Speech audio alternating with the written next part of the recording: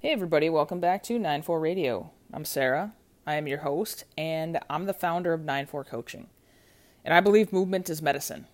I use that along with breath work and getting out into the outdoors to improve the mental and physical health of the people I work with. Today I want to dip into, both physical and mental health. Sort of. Kind of on the fringes. I'm not sure how to classify it, and that's fine. But I want to throw out a disclaimer. This, I'm going to talk about an actual event, an actual experience that I had, and it's not honestly designed to throw shade on a different training style. And it's not to throw shade on, on anybody that does this kind of workout. Literally, I'm gonna throw out the name Orange Theory in my actual experience. I could use CrossFit, I could use spin, I could use Beachbody, I could use body pump. Literally, this is my own experience that has outward relatability, and I am just using Orange Theory because it was my actual experience. So I don't need any Orange Theory hate, and I know that the methodologies that I have trained in the past, the CrossFits and the barbell weightlifting, kettlebells, I know there is not a best, quote unquote, best training methodology. So I want to throw that out there. And I also, because it's relatable, I want to highlight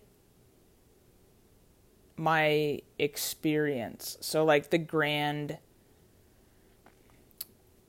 the greater picture, zooming out 10,000, 10,000, 30,000 feet. This is my actual story about dropping into an Orange Theory class. And the greater story is that if you've ever found yourself trying something new that you didn't weren't super stoked on and had a rough experience, it's still valuable. And we should do more of that. So that is those are the two disclaimers I'm going to throw out. And when I talk about today's episode, which I think is really important, because on a couple fronts, and I'll get into those. I don't want to give the entire idea away of the podcast too soon. So, two things that I learned from my drop into an Orange Theory class, and I'll start with just how I got there. So, a friend of mine goes to Orange Theory, and they were doing a partnership event with a local cool restaurant that's opening, or a national restaurant that has a local franchise that's opening. And so we dropped into an Orange Theory workout. And like I said, I don't love the idea of what Orange Theory does for me. In my fitness journey, what I like to do, Orange Theory doesn't fit.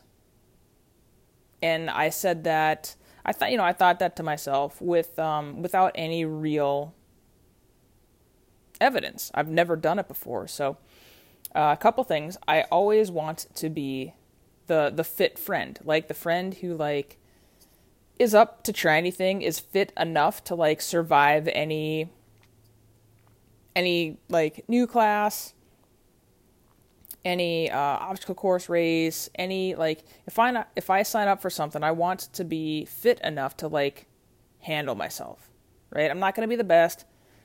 I might be the worst. At the end of the day, I'm fit enough to do it. I've seen very, very specialized people in my years, and I never want to be specialized enough where I can't go have fun and do something out of my routine. So that is a tenet actually of nature tested fitness, is doing things outside of your norm and surviving and thriving. So, I don't normally do Orange Theory. I'm not a huge fan of it, from what I knew. But like I said, I want to always be the friend who, like, gets invited to those kinds of things. And if I want to do it, I want to be able to. So I did, and I did. And I'm super stoked on that. It was an outdoor event, so we weren't in the studio. It wasn't like a for real Orange Theory class per se. It didn't have the treadmills and the orange lights and the rowers and the weights and all that. So it was primarily body weights, and it was a little shorter class. There wasn't, the big screen. I know that they had talked about heart rate monitors and making sure you're in like a specific zone and this and that. So it was not like an actual experience, but it was pretty close. And it's professionally like done. I didn't hate, it seemed super scripted. It seemed like there was there's a flow, there's like an established process and a flow, and like this leads to that, which leads to this, which leads to this, in like the entire class setup and setting, which I'm not mad at. I'm working on getting 9-4 coaching, to be that predictable process, to a certain extent. So that was all good. Everybody there was like super well intentioned. The coach was super well intentioned, doing the best that I believe she knew how to do, to be like an Orange Theory coach. And that's all you can ask for. I do the best that I know how to do. That's sometimes that can even like be looked at as throwing shade. And I will tell you what, me this time last year is not as good as me today, and I was still doing the best I knew how to do. And me next year is going to be better than me today. So we're all doing the best we know how to do. So get into the workout. There were scaling options. There always are in classes like that. It's designed to be a high intensity training program. It just is. Like, from my experience, it is designed to be high intensity, especially when they're running their classes on heart rate zones. And if you can get your heart rate into a training zone, then and it's a certain level, then they're striving to, like, the way to win at Orange Theory is to have your heart rate high. That means high intensity. For an extended period of time. I want to say 12 minutes out of a 60-minute session. Like, that's the goal. So I already know that, like, there's already like some red flags for me. There's some like dynamic stuff. There's some jumping. There's some jumping jacks. I know that I don't have great ankle mobility, and I know that while I'm working on it, and I'm making progress, I know that 90 seconds of jumping jacks is a little bit more than I should do. Can I do it? Absolutely. Did I do it? Bet your ass I did, because I was in a class and I was not going to modify jumping jacks, and we're going to talk about that here along the way. I shouldn't, like, I could, I did, I shouldn't have. And we'll talk about that down the road in this story also. By the end of class, my ankle hurt, my low back was kind of blown up. I felt like I survived the class. I don't necessarily feel like I thrived in it. And I'm a coach. Like, I am a fitness professional. And looking around, like, just looking at looking at people during the workout, I didn't do a ton of that, but when I was feeling my feelings and feeling sorry for myself, I did look around, and there were people that were definitely having, having their own experiences in the class. And so I want to talk about my ankle. I want to talk about the fact that I didn't modify. So I have garbage ankle mobility. That's my life, and that's what I'm working on. And when I have limited ankle mobility, it's like having a spring on your car. It's like having a limited spring, right? So if you don't have that full spring, you have let's say you normally have a 6-inch spring, and now you got a 3-inch spring. Well, a 6-inch spring is going to be able to buffer more dynamic jumping or lifting, right? It's going to be able to, to buffer that, and than a 3-inch spring, right? So I've got a 3-inch spring. I'm working on it, right? I can do 90 seconds. So jumping. So thinking about that, jumping. Not my favorite. Running isn't my favorite. Those are all like dynamic, jumping, landing type movements, and I'm working on it. I'm just not there yet. So knowing that, I needed to modify a little bit, right? Like, we were in the class, we were doing 90 seconds of jumping jacks and at a time.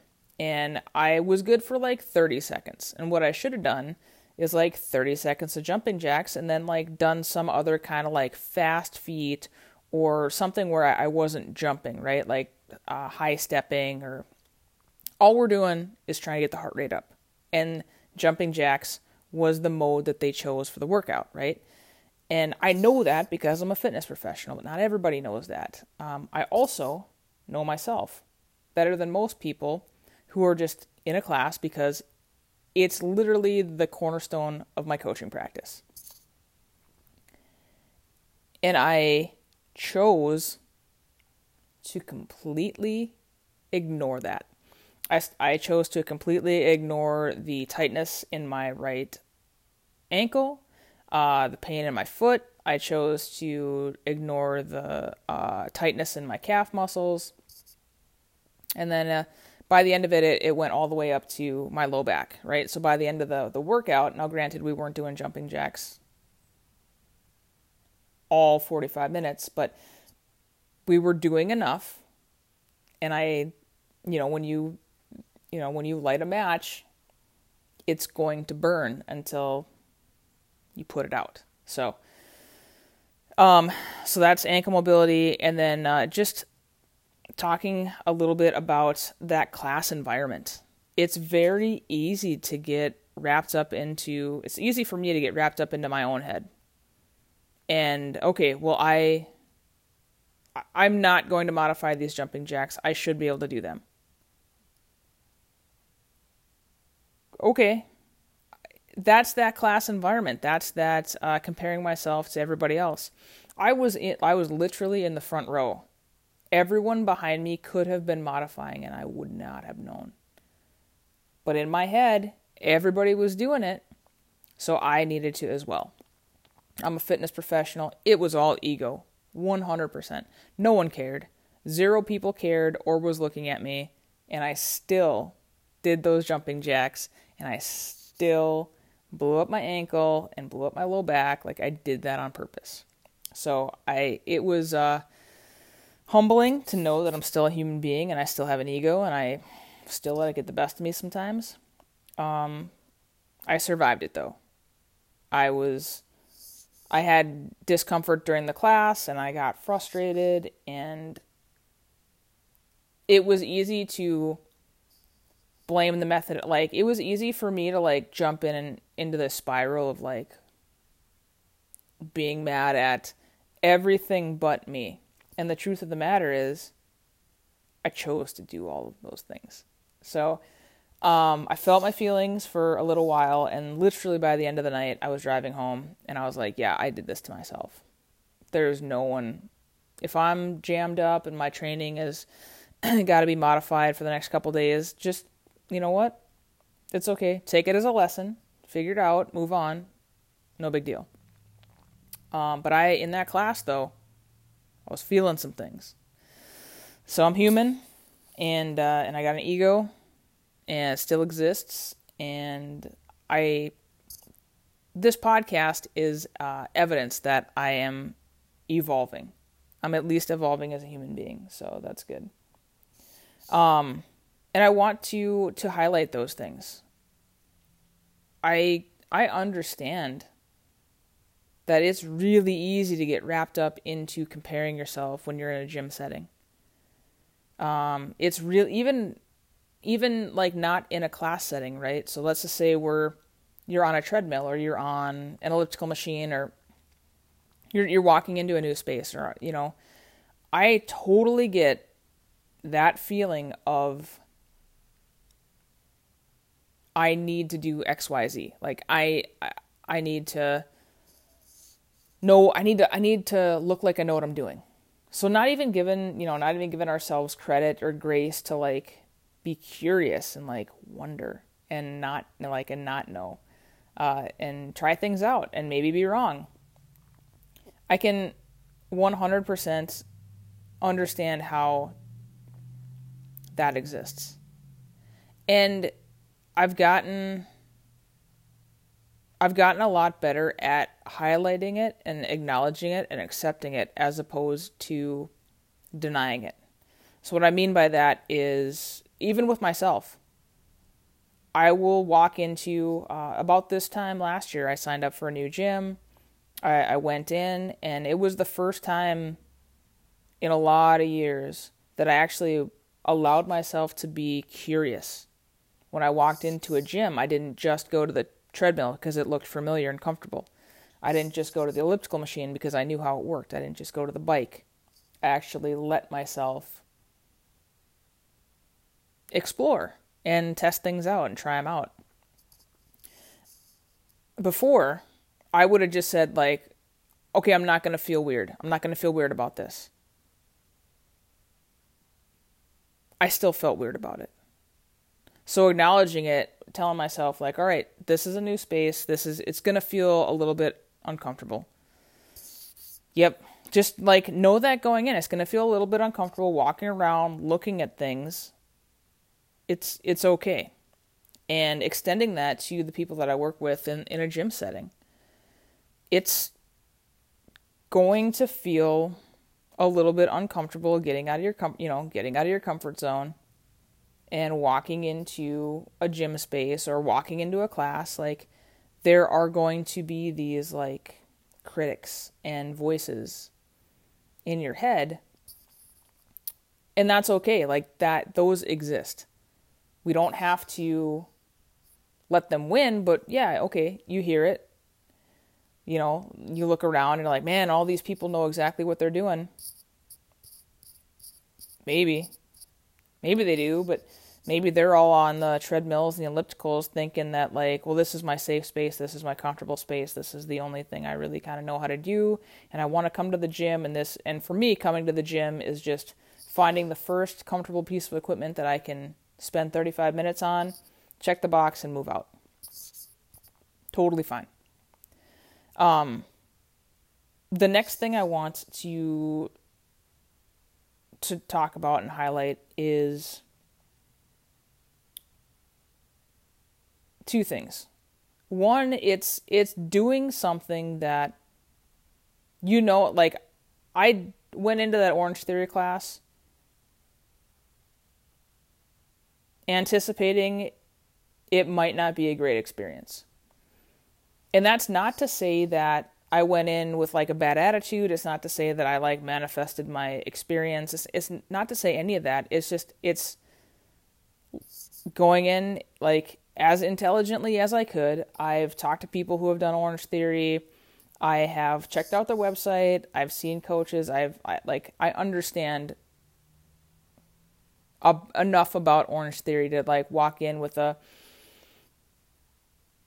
pretty solid idea of what I'm walking into. And, and knowing myself, like, I don't think this is going to be a great experience. Or I don't think it's going to be like a fit for me. I didn't walk in, like I said, I didn't walk in with a bad attitude or anything like that. And that's okay. Normally what I'll do is I'll be like, yeah, Orange Theory, that doesn't look like my jam. I'm just going to avoid it. I could have. That doesn't help anything though. Like, putting myself in a position where I'm like, this is probably not going to go well. That is unique for me. That's uncommon. I'm a very like careful and strategic person when it comes to like putting myself into positions. I always try to, if I can take the 30,000 foot view and I can avoid obstacles or avoid like bad times, I'm gonna do that. What that robs me of though is that having that bad experience and finding out like who I am in that bad experience, and then figuring out like understanding a perspective of somebody that gets themselves in like a bad experience and then getting myself out of it.